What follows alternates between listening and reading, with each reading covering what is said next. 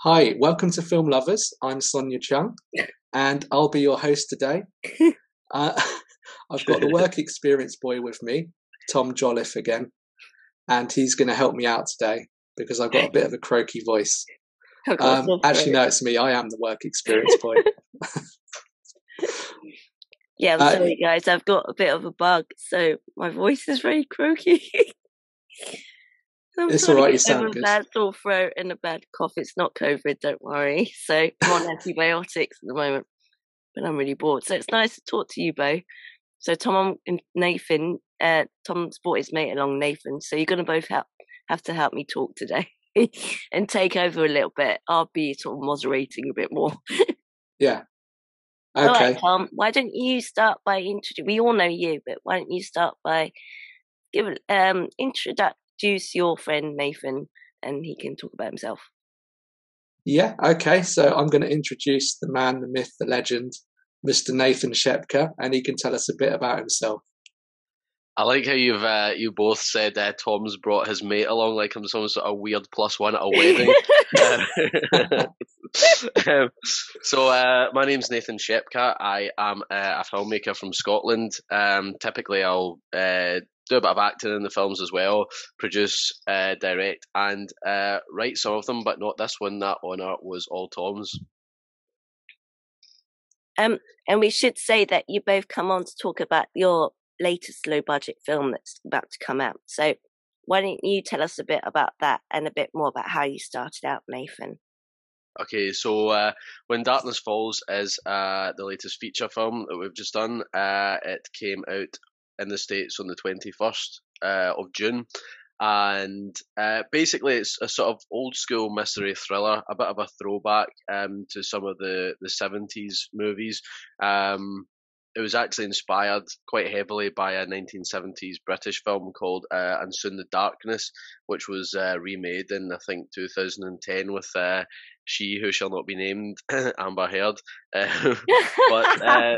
Basically, When Darkness Falls is about two American hikers who go hiking in Scotland, in the Scottish Highlands, and one of them goes missing. So it's a little bit of a flip on the original And Soon the Darkness, which was two British girls who were cycling in the French countryside, and one of them goes missing. Ours is a little bit less tame, a lot more twisty. That is still quite slow burn in places, but it kind of builds up to quite a crescendo at the end, with some good gore and some revelations and stuff like that.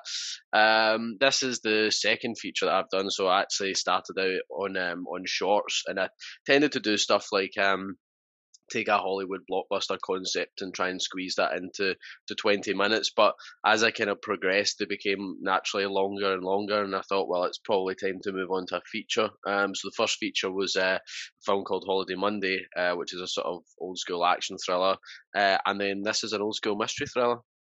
Awesome. It kind of has a bit of vibe of I'm so sorry about my voice, guys.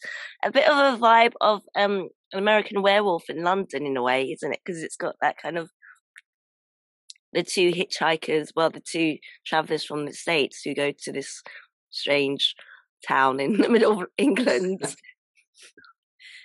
and then only get, God knows what, attacked by a werewolf or whatever. So was there a bit of a comparison to that when you sort of wrote that film? Yeah, I think there was a little bit of that. So I think I did think of Werewolf in London. I think a few reviewers have picked up on that as well. There's no werewolves in it, I should say. But we wanted to make use of like the Scottish Highlands. I mean, I've known Nathan for just over 10 years. And we kind of first met in sort of like fan forums online. We sort of ended up popping up on the same ones. And we're thinking, oh, there's that nutter again. And yeah, so he's based in Scotland, and I've always loved the locations up there, like particularly like the Highlands and all the country. So, we've wanted to make a film up there and utilise that. And it's absolutely stunning up in the Highlands, isn't it? Yeah. I mean, the scenery is just like breathtaking. Yeah, although ironically, we actually shot this in probably what you would call the Scottish Lowlands. Okay. in a film in a village called Wanlock Head and a neighbouring village called Lead Hills. And actually, Wanlock Head is the highest village in Scotland. So even although it's not in the Highlands, it actually has the honour of being the highest village in Scotland. And we thought that would be a good double for the Highlands, and it's much, much closer. I mean, that was, a half-hour drive versus, a 3-hour drive up to the Highlands. Whose idea was it to write the script? I mean, was it like a collaboration between you both, or did someone have the initial idea and then the other person was interested in sort of start putting their input into it? Well, I'd mentioned to Tom that I'd seen this film called In Soon the Darkness, and I had said to him that something like that set in Scotland would be good. But it kind of snowballed from there because Tom's got the same taste in films really as me, and the same sort of the breadth of the films that he enjoys watching, and we both are quite into these old-fashioned Hitchcockian type thrillers. So I guess it was a bit of a natural progression towards writing the script and deciding what the film is actually going to be about. And it's a shame, isn't it? Because these days there's very few films that really kind of build up to it. Those sort of slow burning, sort of Hitchcock type films where it's kind of like bits of like red herrings popped into it, and it ends up being something completely different in the end. Yeah, that's it. I think they're kind of slowly coming back into fashion sometimes on Netflix, although they're not always delivered in the best way. But yeah, we were kind of inspired by those old kind of films.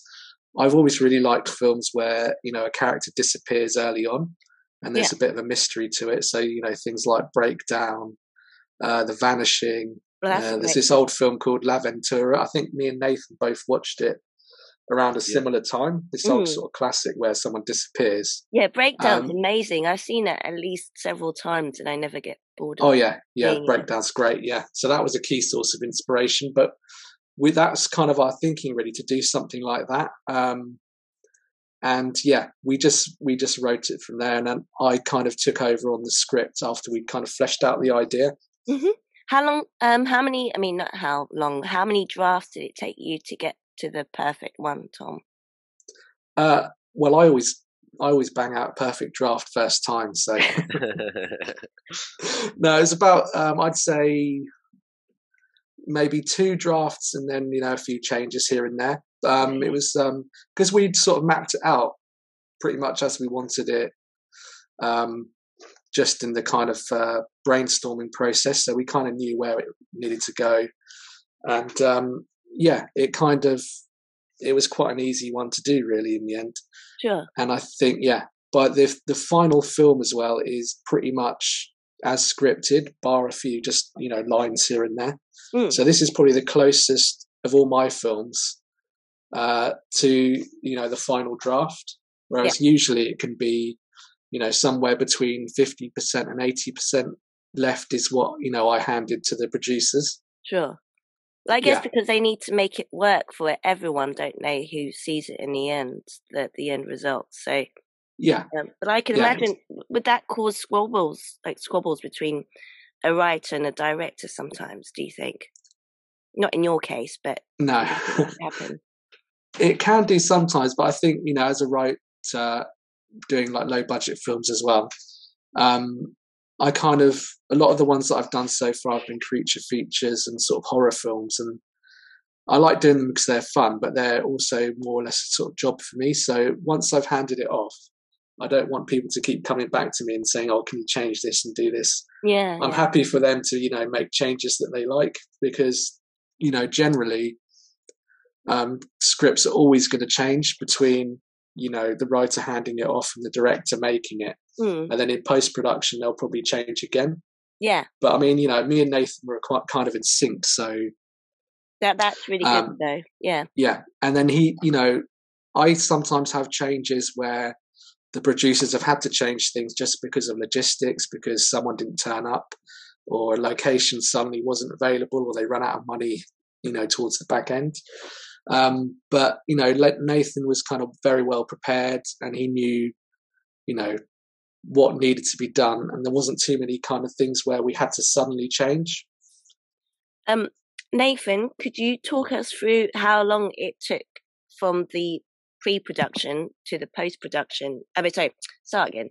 How long was the pre-production period, and then how long was the production period, and then how long was the post-production period afterwards? So, how long were they individually, and then how long did it take to do the whole thing and put it all together, basically?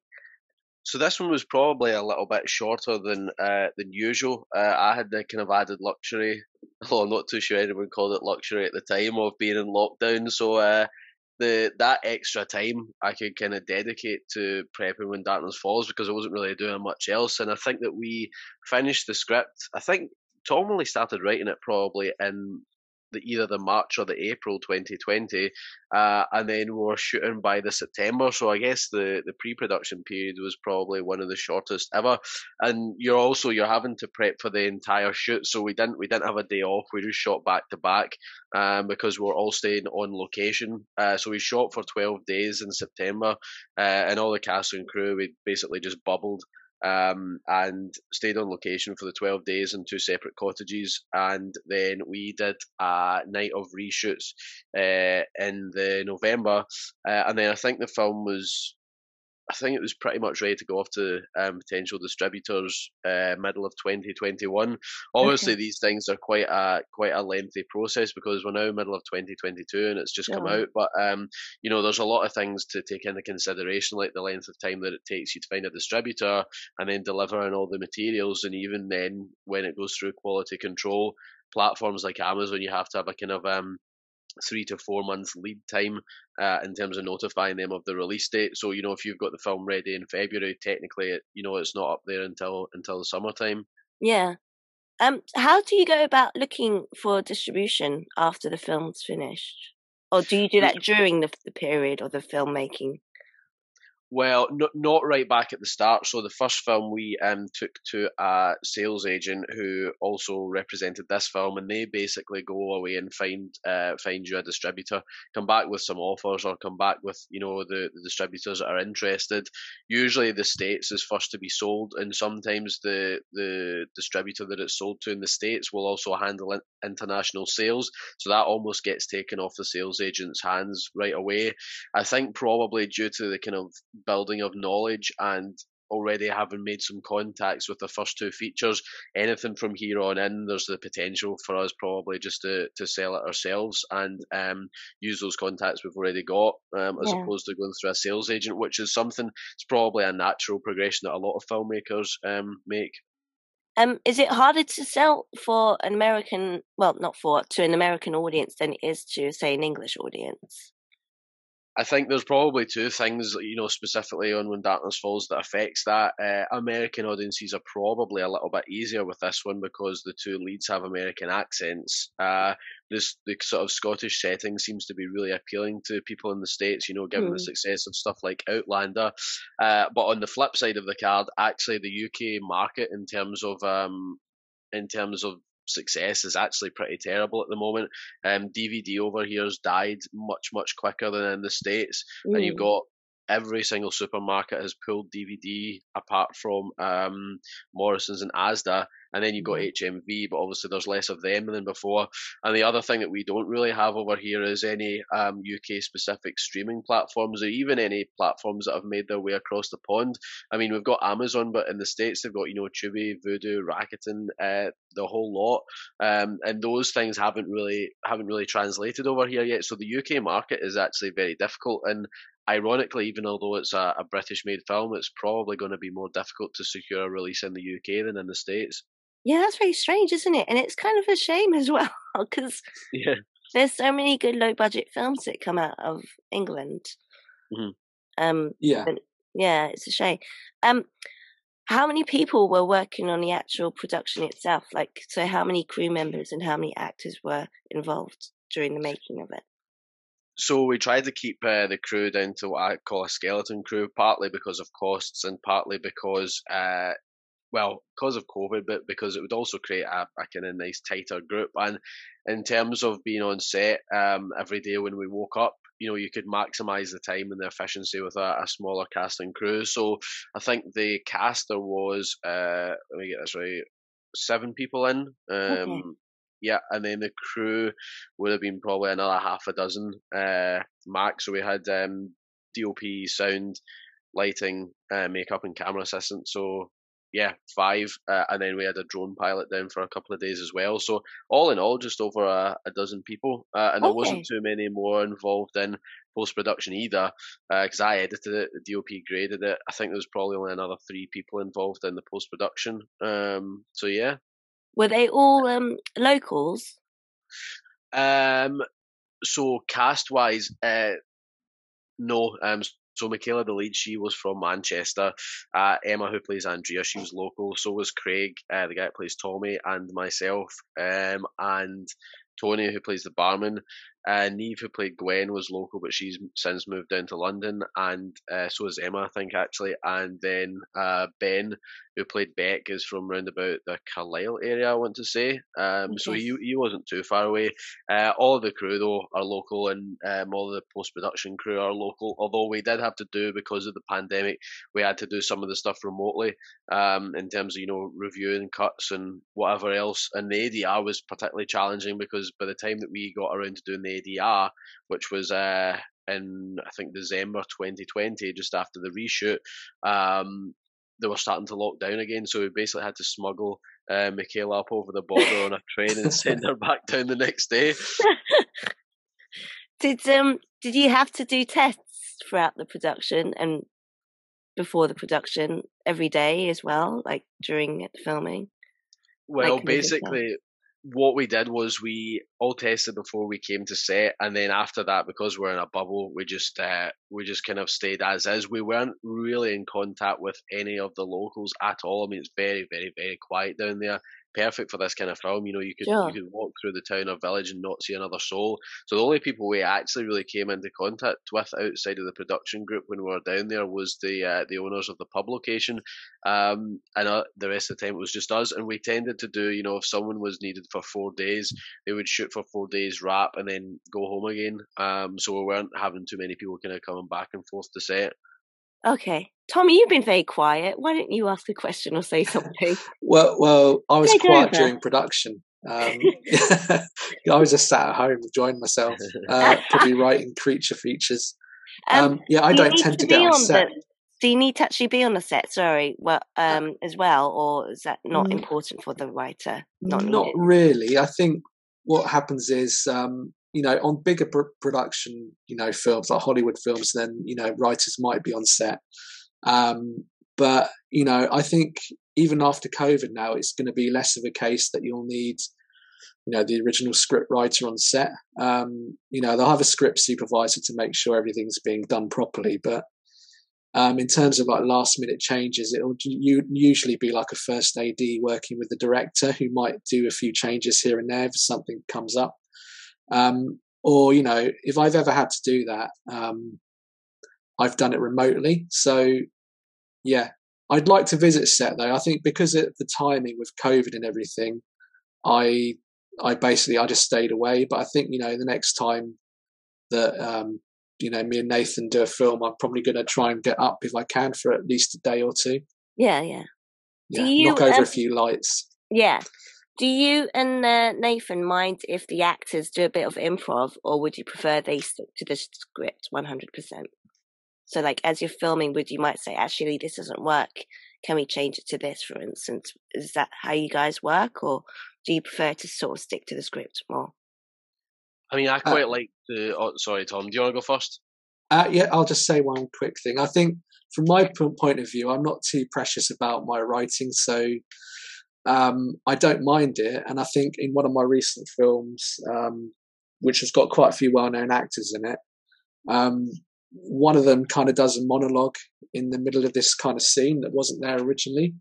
But I mean, he's such a good actor, Nick Moran, this is, that, he really elevated that scene and made something more of it, and he makes me look good as a consequence. Yeah. So, yeah, I don't mind it, but then I'm not on set and I don't have to sort of have everything timed, to the minute, really. So, yeah, I'll just let Nathan say from his perspective. Sure. Nathan, I've got a question for you. Is it harder to shoot in the nighttime than it is to shoot in the daytime? Because you said that the majority of the shoot was actually set at nighttime. So is it harder or is it easier? I guess each of them kind of brings their own set of challenges and whatnot. I would say probably shooting at night, certainly in terms of comfort, is probably a little bit more difficult because it's naturally colder than during the day, and then you've got to compensate for getting up later, and then if you're up the next day. We actually tended to do almost a back shift most days, so there was a couple of 9 to 5s, and then we're kind of getting up midday and shooting for part of the day and then shooting for part of the night a lot of the time. Nighttime, I mean, daytime's busier, but not down in places like that. So it's kind of much of a muchness where busyness is concerned in terms of people getting in the way. But nighttime, you've got the issue of lighting the set as well. And we lit the set mostly via generator because obviously if you're out in the middle of nowhere, you don't have plug sockets and whatnot. So there was a few scenes like in the forest and at the lead mine dump that we had to use a generator, and that's a pain for sound. But where you can get away with actually getting access to electricity or using battery powered LEDs, which the technology these days is fantastic, especially the output that these things have and the battery life. It can be basically just the same as shooting during the day, but as long as you've got those provisions in place, I think. But I'm not a massive fan of night shoots. I'm a bit of a fan of the Clint Eastwood thing where he basically just shoots 9 to 5. He hates shooting long days and at weird times, and time to go home. Yeah. That's a wrap, guys. He's got quite an unusual way of filming, hasn't he? When he directs, because he just says instead of cut, he'll just say that's enough. Yeah, I think he only does about 5 takes, where someone like Stanley Kubrick probably did about God knows how many. He did a ridiculous amount. Each director, I suppose, has got their own way of working. I kind of don't get the Stanley Kubrick way though, because I'm pretty sure, I don't know who it was, but he did something like 120 takes. It was ridiculous, wasn't it? Yeah, of someone literally walking into a room. And it's like, how can they possibly have mucked that up? They cannot do that any different. But I quite like the Clint Eastwood thing. I mean, I don't tend to do this really, but he will almost secretly record the rehearsals, and then he'll say cut and or whatever, that's enough, and he just goes with that. And I think his idea is that the actors are more relaxed if they think it's just a rehearsal take and it's more natural. Whether or not that is the case, I'm not too sure, but you can't slate the performances in Clint Eastwood's films, so yeah. Well, actually that kind of makes sense because they're caught off guard, so you would be more relaxed and not so aware or conscious about actually we're filming at the moment. Do you know what I mean? You're caught off guard, so it kind of makes sense that he does that. Nathan, are you notorious for doing something like 120 takes? No, although what I tend to do is I will do one for safety. I always say one for safety. So even if the first take goes really well, something can happen, like something's in shot or whatever. I tend to like to go, right, that was really good, let's just do another one for safety. Sure. Did you encounter any difficulties along the way of filming? Because it's like filming is generally a lot of problem solving, isn't it, as you go along? So maybe there's not enough light, or the light's going down, setting down that way or whatever. It's an ongoing thing, so you're constantly working through, problem solving as you go along. Was there any difficulties you encountered during the way? I mean, this was a fairly smooth shoot, to be honest with you. I think the fact that we kind of woke up on set every day, the weather was pretty good, especially for kind of September time. I can't really say that there was too much. Again, I had the luxury of preparing as much as possible, so everything kind of went in the van, and each day was meticulously planned. But other than the reshoot, I don't think that anything went particularly badly, or there was anything massively challenging. Not even due to COVID, but then if we were shooting for 12 days in Glasgow city centre, COVID would have been a massive problem. But shooting out in the middle of nowhere, it's it was almost like it didn't exist for 12 days until we came back. Did you shoot everything? So was it like a back to back, as like did it go from like scene 1, scene 2, or is it more of the case that you had to do like most films where it depends on the actors' availability or the crew availability or the location availability. So sometimes you might be doing the end scene to begin shooting with, and then you'll finish the wrap with the beginning scene. Was it like that? Yeah, I mean, to be honest with you, that is what happens on most of my productions. And like you say, locations is the one major thing that affects it, because, if you go out and say, right, we're shooting this on the first day, okay, that location is not available at the weekend, right, okay, we'll need to switch it around. So yeah, it was all shot out of sequence, but the fact that we shot it over the course of 12 days meant that continuity was, able to be kept fairly firm. That becomes difficult, obviously, when you're shooting it over a longer period of time. But yeah, I mean, the film that I've just wrapped on, we literally shot the last scene first, so that happens quite a lot. But as long as you kind of plan out the schedule, then yeah. Yeah. Tom, you need to say something. You've been very quiet over there. Well, I mean, from my perspective, from the films that I've produced, when you're working in low budgets, you've got to lay things out where it's going to be as simple as possible to film. I mean, that was our thinking, when we were developing the script, that, we wanted to have certain, moments of where there's a big moment, like someone where the blood comes out, basically. And you have those key moments, peppered throughout. We slowly built up to quite a rollicking finale. I like to think. I think, the finale of the film really does go kind of all out.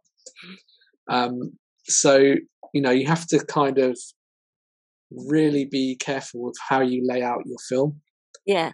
So yeah, we wanted minimum cast, minimum locations, and then the more kind of pragmatic you are, the less problems could potentially arise. Sure.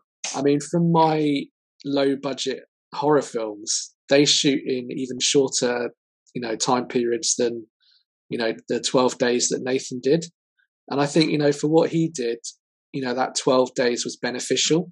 So some of the films I've written, they've ended up shooting in like 6-7 days, and that's where if anything does go remotely kind of wrong, you've really got no time for error.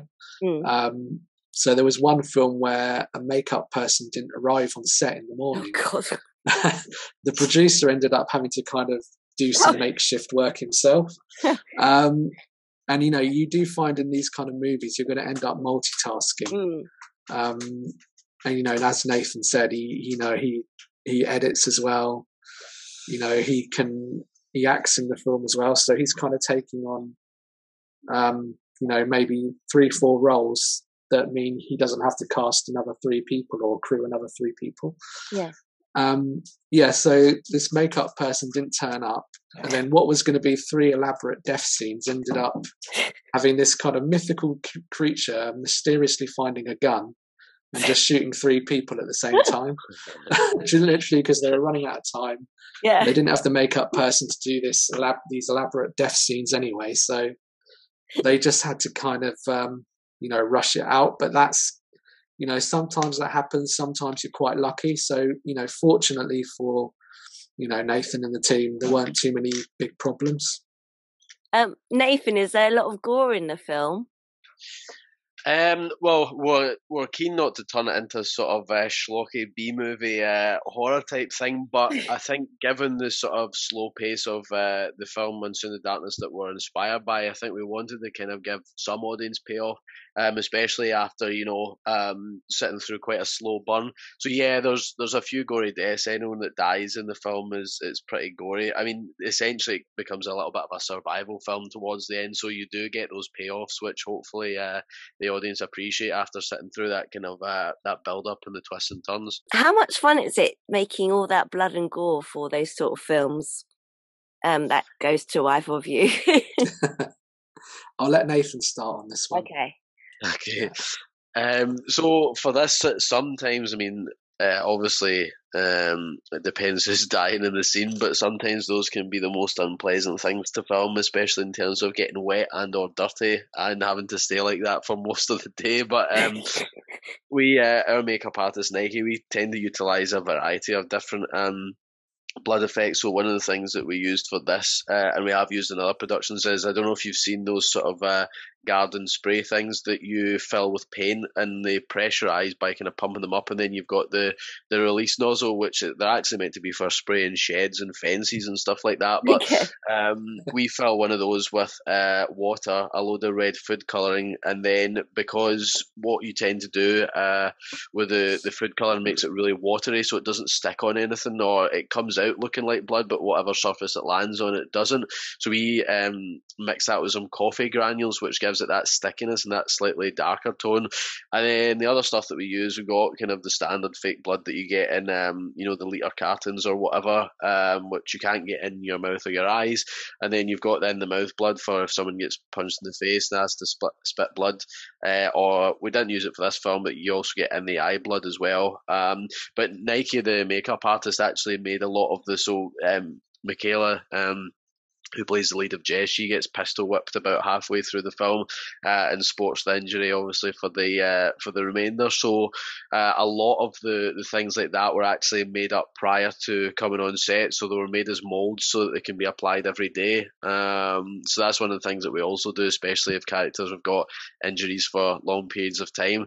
Tom, you've actually probably got an interesting story about blood, I think. Yeah. Go on then. Well, in the sort of micro-budget film world, when you're producing yourself, as I've said before, you've got to kind of multitask. You kind of learn new roles. So I've done, I've been an actor as well. I've composed.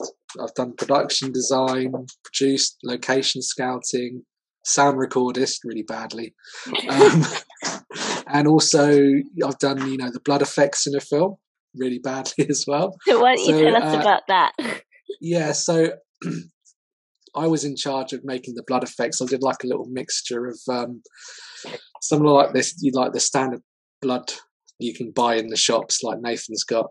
And I kind of did a mix of that with a bit of food colouring, a bit of ketchup, might have used coffee as well.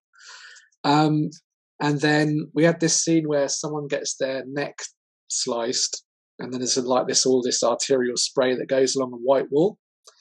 And unfortunately, I think because of all the food colouring, all the stuff that's in ketchup as well, it just stained this white wall. Oh Thankfully, my God. it was my brother's. Oh So God. it wasn't a sort of Airbnb or anything, otherwise I'd have been in trouble. But I stained my brother's wall. And, bleach, nothing would get it off. So eventually he had to repaint it. Oh no. So yeah, if you're ever going to do makeup and blood, never hire me. I did it once for a low budget horror film because the wardrobe person dropped out. And on low budget films, like you said, the makeup artist dropped out. It happens quite a lot on low budget films. So I basically said I'd help my friends out because they were the ones making the film. And I was my voice is going, Tom, help me. But I mean, yeah, it is fun, isn't it? That's, it is great you're fun. concocting it like a witch's cauldron. It's fun when you're making it. It's not fun for the people who have to put it on, though, I imagine. No, and how long do they have to last with that makeup on, Nathan? I mean, how long were your actors in all that blood and gore for? Like one day? Can it be that long? Yeah, probably not that long. I mean, to be fair, if you tend to die towards the end of the scene, you're not lying there for too long caked in makeup. But I suppose it depends how unpleasant your death is. There was probably a couple in the film, which I won't spoil, that I was glad that I wasn't doing myself. And it's a lot of the time that stuff is very sticky, isn't it? It tends to be. I mean, it varies on set to set, but a lot of the time it's like syrup, isn't it? So it's very sticky when it's on you. Yeah. And I remember me and my sister, because we were both helping out in the wardrobe department and the art production side, we were basically just throwing on loads of this stuff onto the clothes and stuff. And like, yeah, we'll throw a bit of that on, throw a bit of that on. That'd be fun. Yeah, that'd be fun. It was so much fun. But I felt bad for the actors who had to wear those clothes. Yeah, we fortunately the sort of technology, if you want to call it, that's getting better because we actually had because we're staying down on location, we had washing machines and stuff on set, and we're able to kind of bung the clothes in those to get out. But because technology is getting better, you can get stuff now that doesn't stain, and even in the mouth blood now tastes like mint. So it's almost just like you're brushing your teeth. Oh, okay.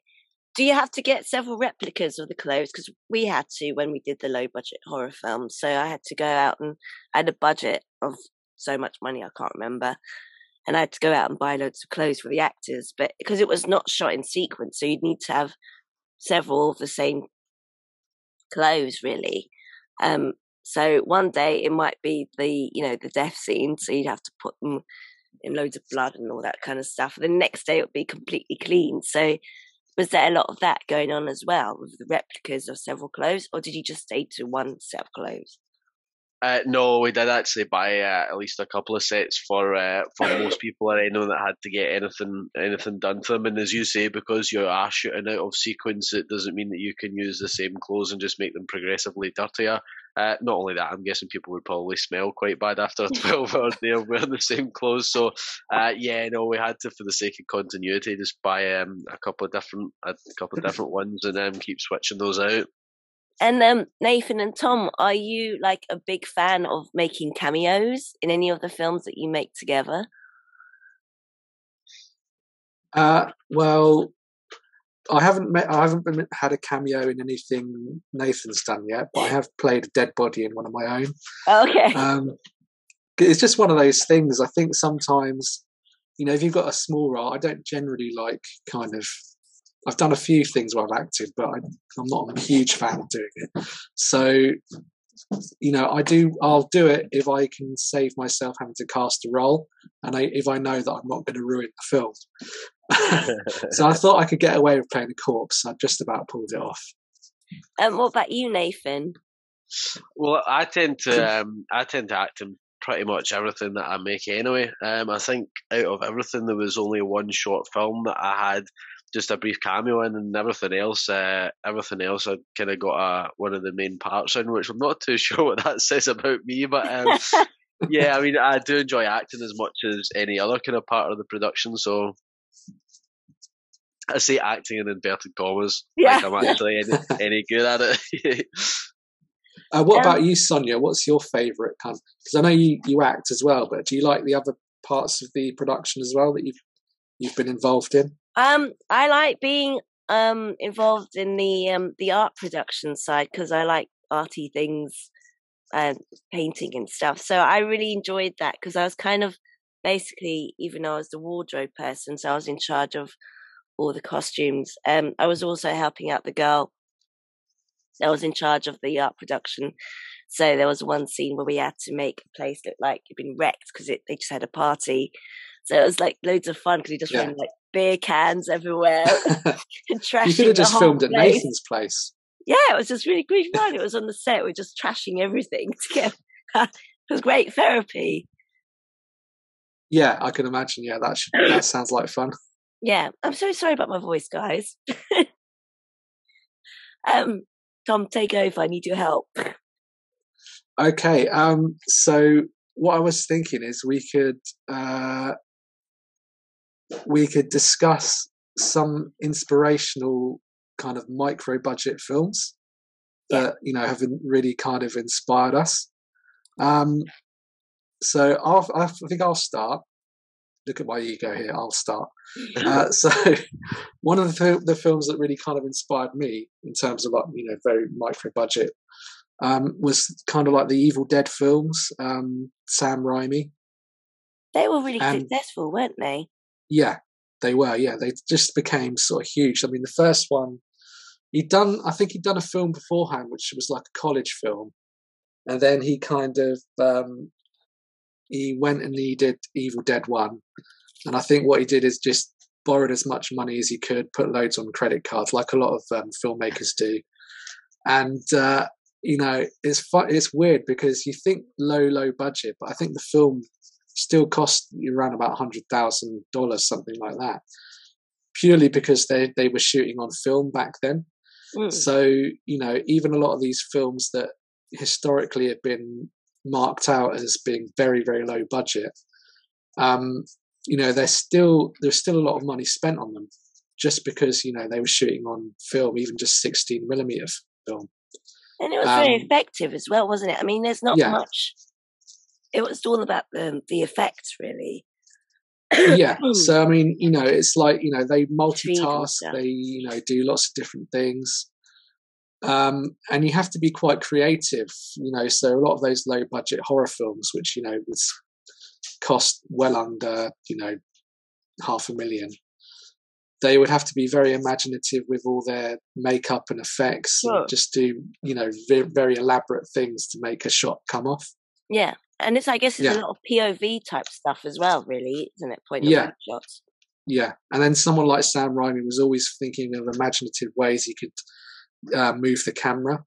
Yeah. So he'd spiral the camera and he'd do things like that, and just to make it stand out, because you can't really hide the fact that you've spent a lot less than the big Hollywood film next door. So you have to kind of be as imaginative as you can and make the most of your scenario. Yeah. Was Evil Dead successful when it first came out in the cinema? It was more so on video, because that was right at the beginning of VHS, really. That was like one of the first kind of most infamous video nasties. So it kind of got a reputation. But then by the time they did the second one and the third one, it was just, massive. Sure. What about you, Nathan? What are your favourite low-budget films? Well, see, this is the thing. I mean, it depends what your kind of view on low budget is, because if you look at something like, the $200 million movie starring The Rock versus, a $10 million movie starring Steven Seagal, 10 million in that case is considered low budget, but I mean, we're obviously talking about either hundreds of thousands or tens of thousands here. Evil Dead is a classic, and obviously it's kind of got that kind of cult following now, and spawned sequels and TV shows and remakes, and then there's something else coming along soon as well, I think. A couple of low budget films that I had a look at recently, I'm not too sure how much they cost, but I would guess probably sub $1 million, was Bad Day for the Cut and Caliber, both of which I saw on Netflix. And Bad Day for the Cut's this sort of, I want to say it's Irish. I think it's an Irish. It's a revenge movie, but it's just very kind of raw. And got some really great lines, some really great performances, and it's very raw and realistic, and it just feels really homegrown. And I thought that was a good movie. And then Caliber is sort of a bit of a nightmare scenario. It's about these two Scottish guys. I don't know if they're on some sort of hunting weekend, and one of them is trying to shoot a deer, and he accidentally kills this little girl in a forest. And then the rest of the film is essentially about them trying to cover that up and make it out of this village and back to where they're from without getting caught. But it's insanely tense, and immediately you kind of place yourself in that scenario and think, what on earth would I do in this kind of impossible scenario? And it's pretty grim. Like the ending's pretty grim, and the kind of the film itself is pretty grim. But they actually shot, I think, partly down in One Lock Head where we shot, because I even recognised one of the streets from that film in our film when we were down there. But yeah, I kind of like stuff like that, and that's they're almost a little bit comparable to When Darkness Falls, both in terms of what they're trying to do with a little bit of a slow burn build up, and then also in terms of the rural setting. Do you have any other favourites between you both, or should I give you a few mine? Let's hear one of yours. Yeah. Well, I always remember Black Christmas. I don't know if you saw that film with Olivia Hussey. Yeah, from the 70s. Yeah, that was a really good film. But that flopped really badly when it first came out in a cinema. Because it came out at the same time as Halloween. And I think the reason why it wasn't successful when it first came out was because you never got to see the weirdo that lived upstairs in the attic that was doing all the killing. And but actually over the years it's a bit like Evil Dead, Tom. It gained like a cult following. Yeah. Because actually, even though you never see him, you are actually him, because you're seeing everything through his eyes. It's all POV shots. And you don't really see that much blood and gore. I mean, it's gory in parts, but it's a lot of it's to do with how effective it is with the camera movements, etc. So it's a bit like Evil Dead in the way that you're talking about, Tom. I don't know. I mean, have you guys seen that film, and what did you think of it? I've not seen it. I've heard of it, but I haven't seen it yet. No, I keep meaning to. Yeah, same. What about you, Nathan? No, I'm like Tom. I haven't seen it. I know that it's got a bit of a cult following as well now, and the concept is quite good. You'd have thought, especially on release, that would have been a little bit more successful because it's got quite an interesting angle on it, and I think it was probably one of the first horror movies set at Christmas. But yeah, no, I'd probably like to check that out at some point. But it's so original as well, because you think about Christmas is such a lovely time of year. It's nice and happy. And they're like, no, let's put in a murderer that lives upstairs in the attic who's going around killing everyone in a sorority house. Yeah, but it just, I mean, there are films like that, aren't there, that do really badly upon release. And then over many, many years, on DVD or video, etc., they gain their following, basically. So there's one film that was a low budget film, and I know we don't like it, the Blair Witch Project. The bloody Blair Witch Project. What do we think about that, Nathan? See, to be honest, it's always one of those movies that I got this weird thing where people hype, like there's certain movies that are hyped up so much that I've watched a few of them, and then you're kind of like, oh, is that it? I kind of don't get the hype for that, and these tend to be slightly older movies, and so I've actively avoided the Blair Witch for that reason, and also I absolutely hate those found footage films. It's almost like they're like, let's just do this as an excuse because we couldn't be bothered to shoot the film properly. So anyone can grab a camera and wave it around. I've never understood the appeal of those. You don't get anything else that you get with cinema, like the nicely framed shots or whatever. It's just not something that appeals to me. I mean, at the time it came out, it was hugely successful, wasn't it? Because it was a lot to do with the marketing. That's when the internet had just basically kicked off. And they used. But I think that's one thing people don't always consider. I think they spent about $15,000 on the actual film. It wasn't itself. Much, was it? Yeah, but then on top of that, the marketing cost pushed it up to around about $1 million, I think. So I mean, they did make a ridiculous amount of money, but yeah, it's not quite as low budget as if you take into account all the sort of marketing costs. It's not quite as cheap as it's often billed as. Yeah, I mean they made back at least twice the amount of the revenue they needed to, so it was hugely successful for them.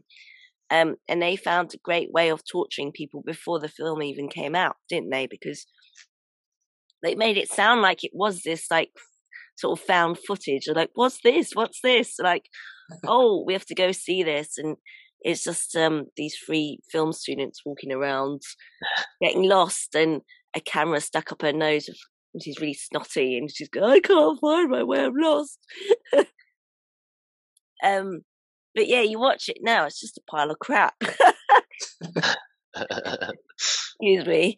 But, I think it's just a good example of like an early example of viral marketing and just everyone suddenly hearing about it. I think that was like the big film of the year besides The Matrix. Yeah. So yeah. I mean, kudos to them. They got their money's worth, and they were very clever about the way they went around it. But like Nathan said, it kind of spawned this whole sort of found footage genre, didn't it? Yeah. Like, how many other films came out of that sort of genre? God. I mean, there were loads, but then what happened was just as it was dying off, Paranormal Activity came back, was a massive hit, and then it just launched them all off again, and it's like, oh my god, because I'm not a fan either. Wasn't Wreck quite similar to that as well? Because that's kind of like found footage, isn't it? Wreck? Yeah, a little bit. I think the original one of that was good, because I think the original was a Spanish film, and then they remade it as an American film. So I mean, there've been one or two that have been better than the others. I think Cloverfield was quite good. But mostly, I think they all become a little bit interchangeable, really, that genre. You've also got that new thing that they're doing now. I think the big kind of the trendsetter for that one was the film Searching, where it's all kind of told over Zoom or video call. And I think, I can't remember what, is it someone goes missing in Searching, or they're basically trying to find someone, hence the title. Again, I haven't seen that because it just does not appeal to me at all, but that got really good reviews.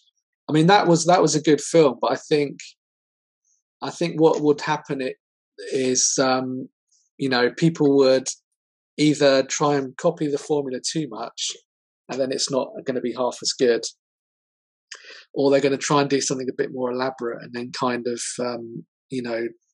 they're just going to lose a grip of the material. But I think, there's been one or two kind of straight up horrors that kind of play everything out through webcams and things. Particularly, there was a lot of those filmed around COVID time. Yeah. Which, fair enough, that's being creative and making the most of your, being locked down. But there's so many that they're a little bit samey. And I feel like it should maybe run its course now that, everything's open again. Yeah, for sure. I've just thought of one film that was hugely successful and was initially a low budget film, The Full Monty. Was that a low budget film when it was made? I think it was, wasn't it? It wasn't made for much, I don't think. And then it did hugely well afterwards upon release, obviously. I don't know, what do you guys think about The Full Monty? Are you fans of that film? I have not seen that in years and years and years. I weirdly saw it probably when I was a lot younger, and I've got to say it really kind of touched me. That's probably going to cost, I would imagine, at least 2 to 3 million. I don't know, was Robert Carlyle a big name by that point? Because I'm trying to think if it was before or after he did that TV show. I mean, he wasn't huge. Hamish. Yeah, Hamish, I think that might have been around about the time of Hamish. Yeah, and also that film literally came out just after Trainspotting. So I think he was kind of on the verge of his career, his film career kind of taking off. Because Trainspotting was hugely successful. Was that a low budget film as well? Yeah, so he would have been. I mean, Trainspotting was, British films generally tend to be low budget anyway. So, if you're comparing to Americans, because, we have a smaller pool of money, but then most of the money does go into those productions. So even what we consider low budget might cost, a couple of million. Yeah. But I mean, back then at least, it was probably sort of mid-range. It was an unexpected hit. It wasn't sort of, as high a level as, say, Four Weddings. So it didn't have that expectation with it. So, it was probably quite low budget. But then, obviously, it was a mega hit. And then, that set the bar for every other kind of British light-hearted sort of dramedy after that. It was always compared to The Full Monty. Yeah. Apparently, so I was checked. Apparently, it cost 3.5 million. This is in dollars, and it made 258 million. I don't know if that's worldwide box office. I imagine that it is. Yeah, probably worldwide. Yeah, it was. Massive hit. Yeah.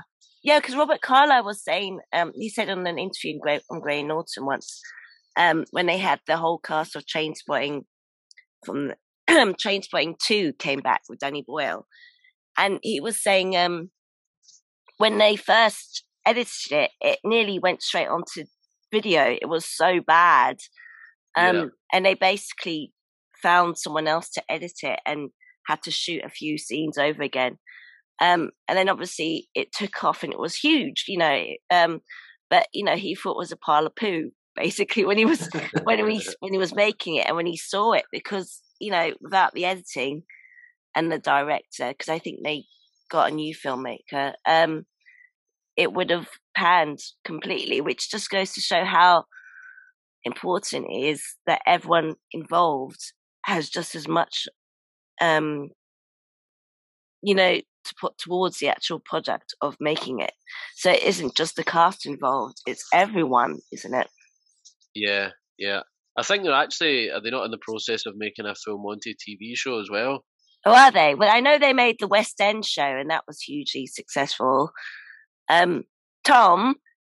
I've got a question for you. Have you ever done the full Monty? Not on stage, which the British public will be very thankful of. But I'm doing the full Monty now. By the way, are you? Yeah. Glad we can't see you. Yeah, my neighbours are laughing at me, so that's good.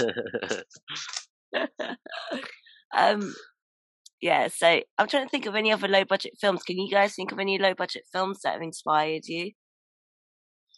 I'm not too sure, but I mean, I think don't like. Oh no, sorry, on you go. Oh no, I was saying, can you think of any low budget films that you like or couldn't stand? I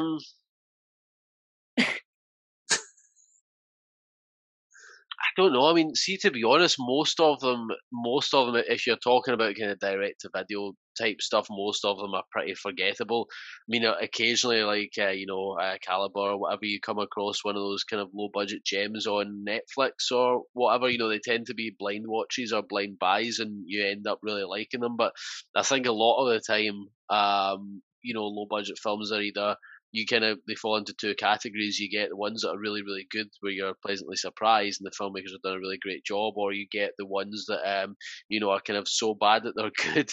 The other guy that's quite interesting, I think his name is Jeremy Saulnier. Is that right, Tom? Yeah.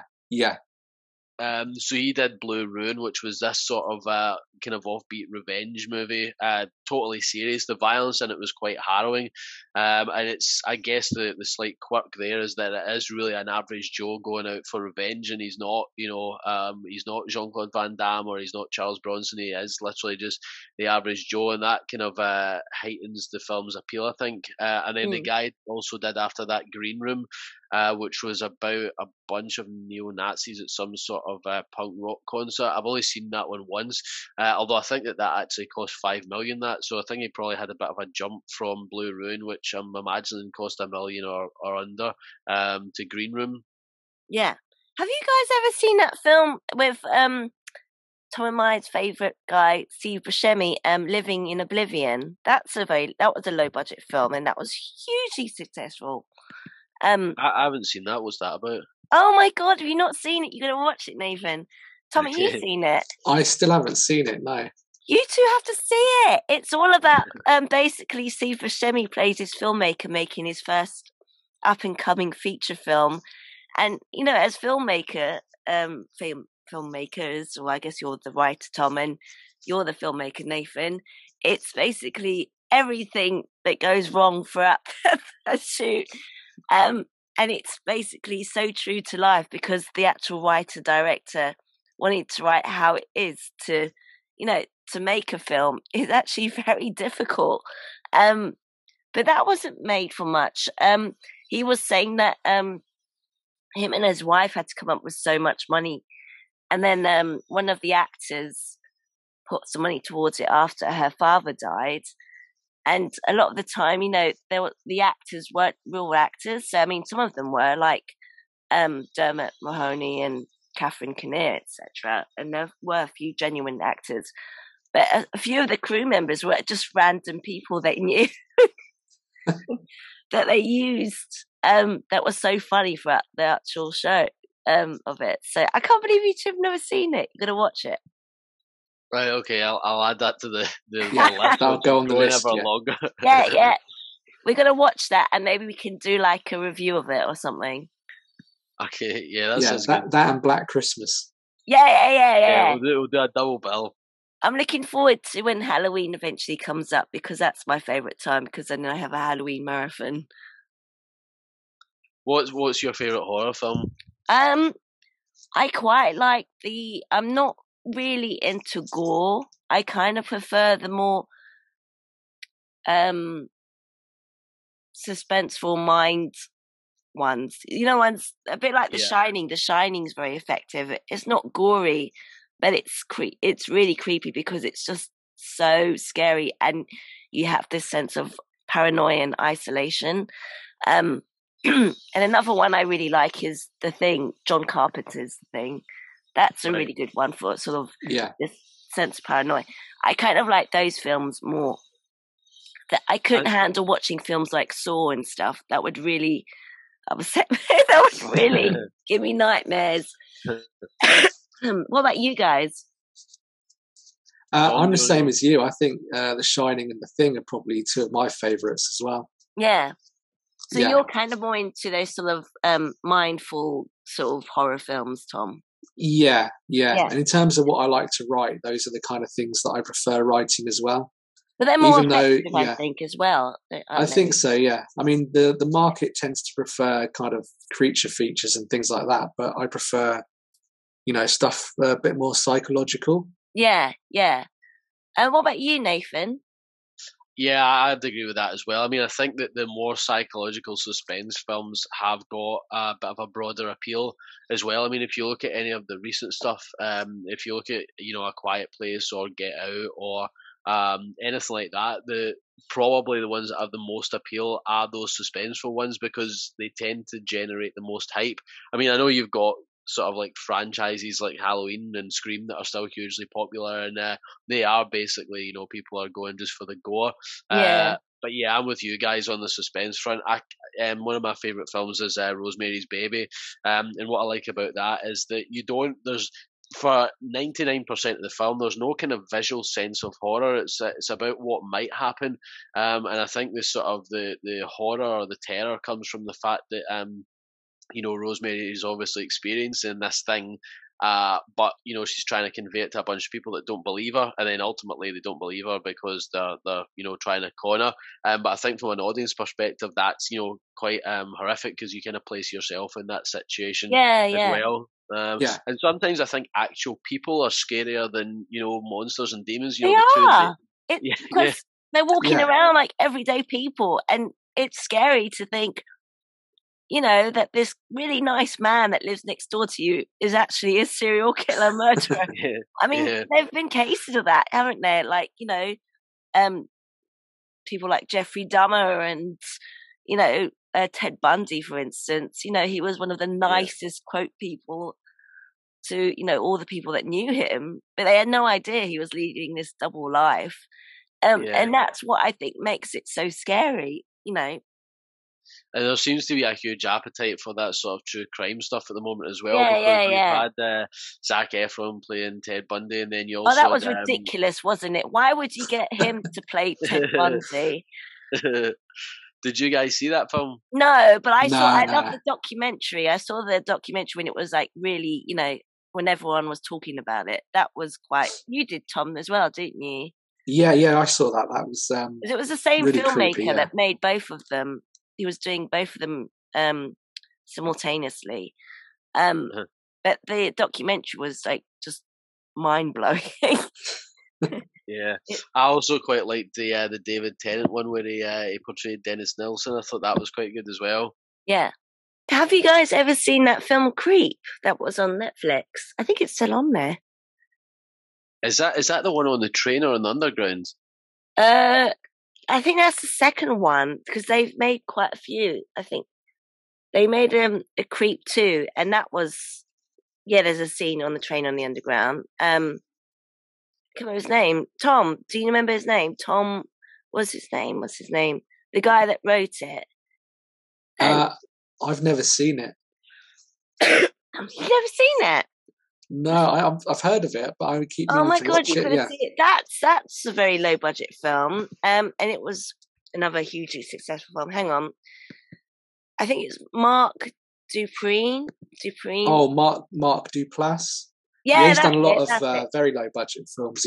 Yeah, and actually, that film, the first one, is it's only between two people. You only ever really see two actors, and it's hugely effective. Do you know what I mean? There's no blood or gore or anything. I mean, I won't give away, but there might be one scene, but a lot of it is just this weirdo. He pretends to be a really nice guy who ends up being a complete creep, which is why it's called Creep. Yeah. Sounds a little bit like my autobiography. Oh, is it? Hang on, I'm going to check his name out. I think it was Mark Dupree. That's it. That's his name. Yeah.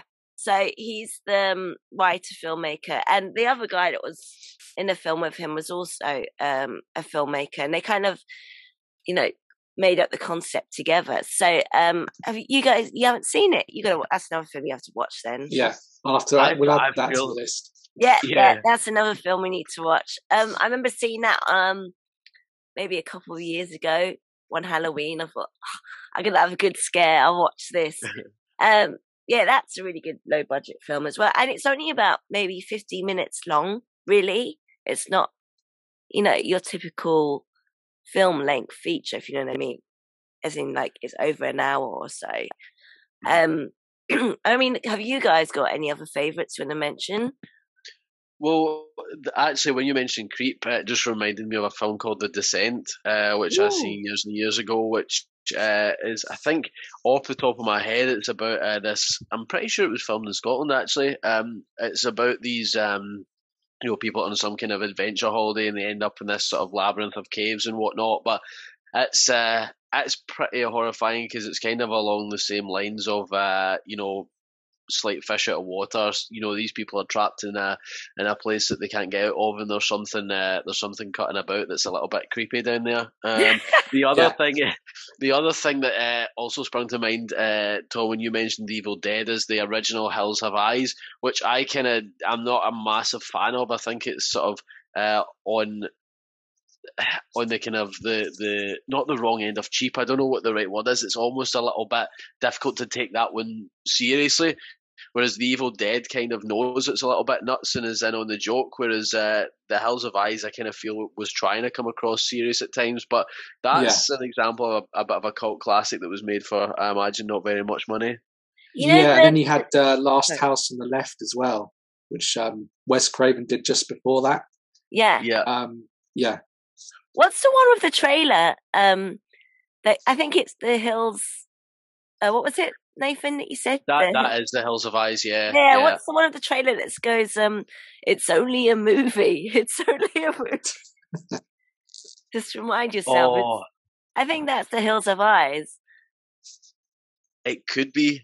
Because I was looking at famous horror taglines the other day when I was trying to come up with a tagline for something, and that was one of the taglines. Just keep reminding yourself it's only a movie.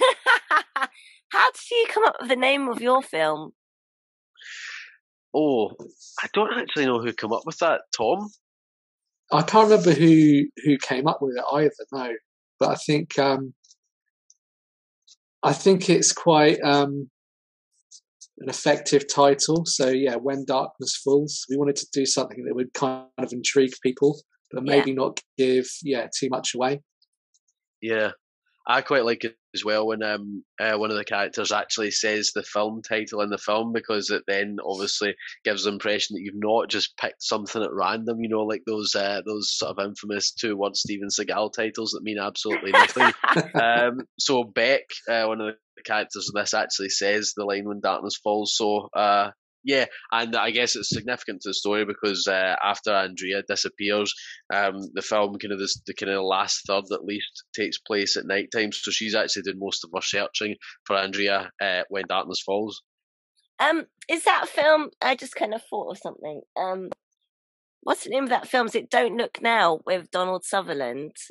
Yeah, that is a classic. That's one of your favourites, isn't it, Tom? Oh, is that yours as well, Nathan? Yeah, I love that film. Yeah. Was that a low budget film? To be honest, I still haven't seen it, but I know about it a lot. Yeah.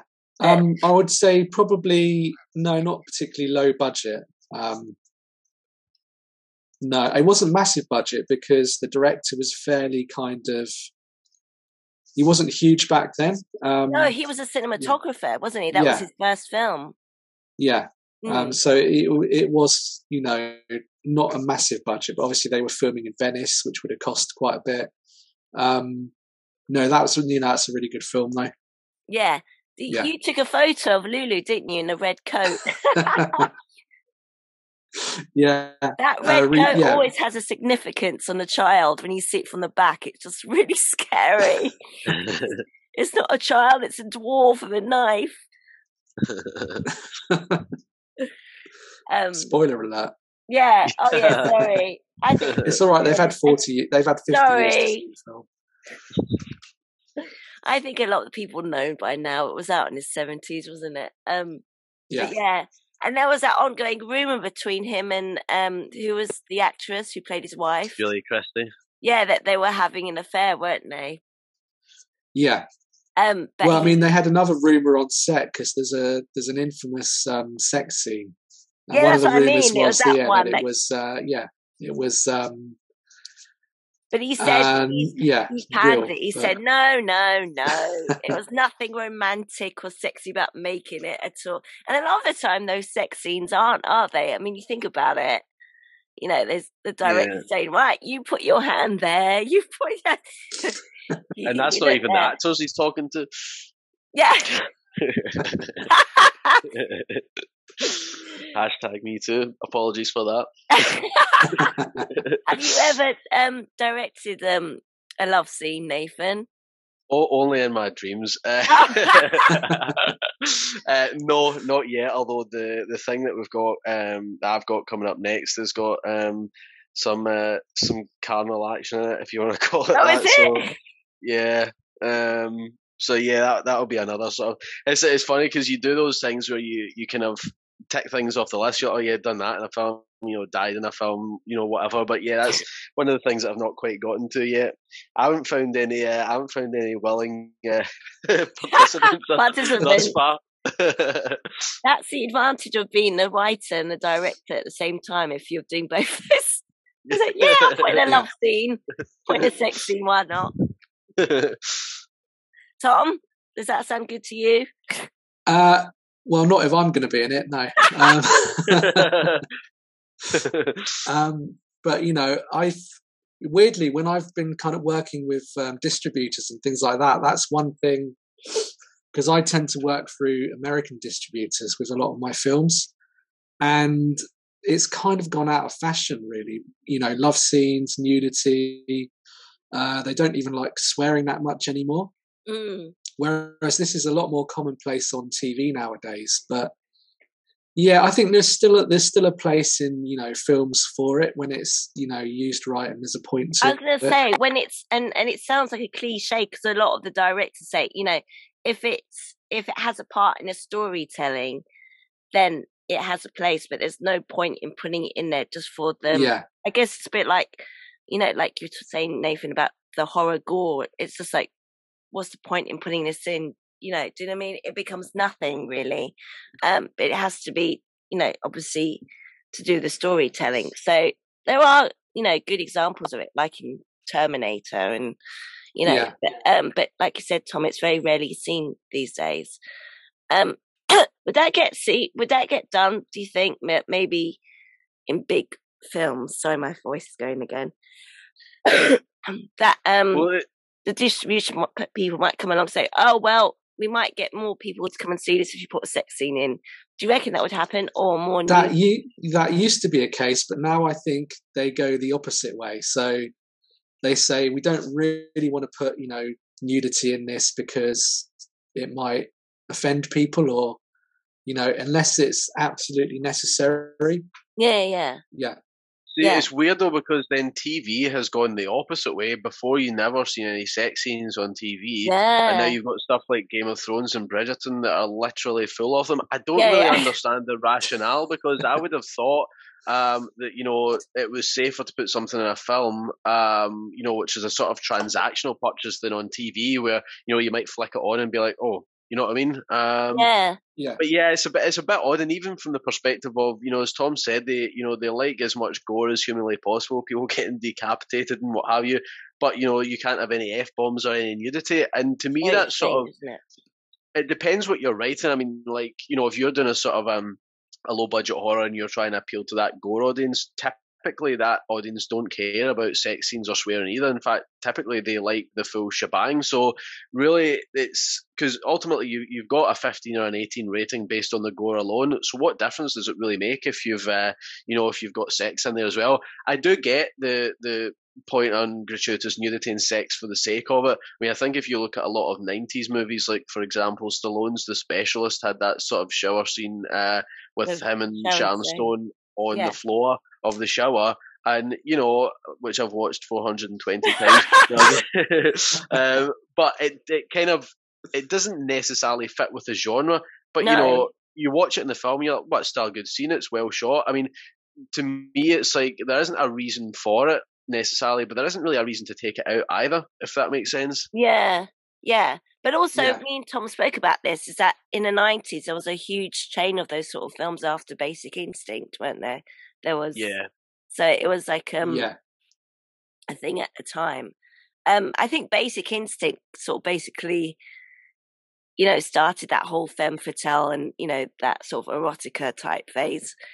And it ran off into like cable channels. So there was always like low budget equivalents, like a channel called Cinemax that they used to call Skinemax, which was infamous for those. But I mean, those were gratuitous, but they were knowingly so, because they knew that there was an audience there, and they were just catering to kind of men, up at 1 a.m. watching the TV. And that was one of your favourite films, Tom, wasn't it?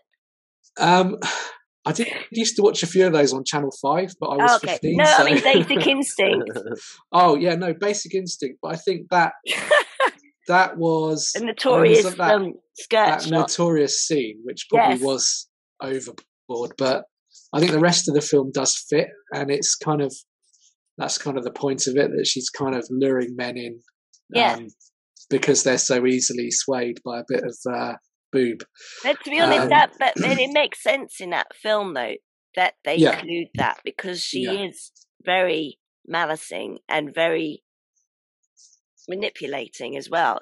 She's terrifying. And it's a really good film as well. Yeah. I actually read by the time it got to the specialist that Sharon Stone had refused to film the sex scene with Sylvester Stallone because she was sick of doing stuff like that. And I can't remember, apparently, and I can't remember, Stallone said, I can't remember who he said gave him the bottle of vodka, but he said he took, whether this is true or not, I don't know, he took a bottle of vodka around to Sharon Stone's trailer. They had a few shots, and in his words, I'm roughly paraphrasing here, within an hour we were getting wet and wild.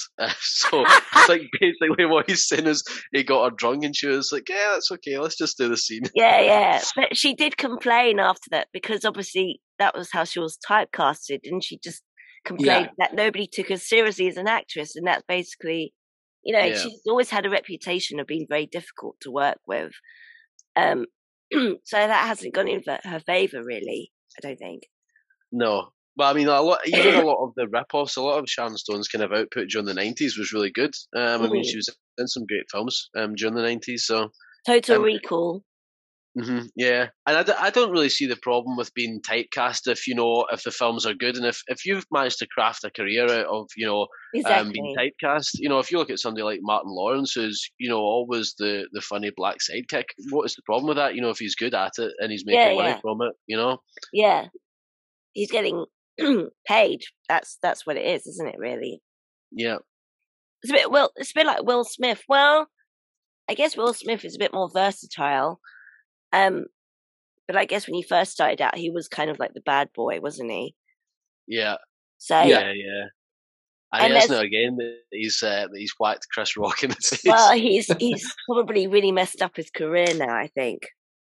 People are not particularly forgiving anymore. That was such a strange moment in the Oscars. It's the only thing people remember from the Oscars.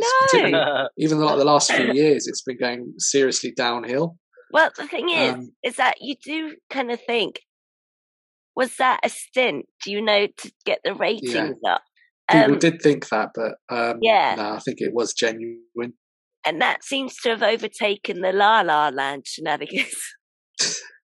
We all thought that was it. That we all thought that was the top up, but no, it was Will Smith smacking Chris Rock around the face. It wasn't even the smack that was disappointing. It was the shouting, I think. Yeah. That was the most disturbing bit. But, anyway. So any other films you want to discuss, or should we wrap it up? I don't have anything else I can think of. Anything you want to say, or any questions you want to ask each other, or anything you want to add before wrapping up? and plug in your film. Don't plug your film yet. Just say. Okay, we'll plug our film in a second. But I mean, we could talk briefly about what we've got planned for next year without giving too much away. Cool.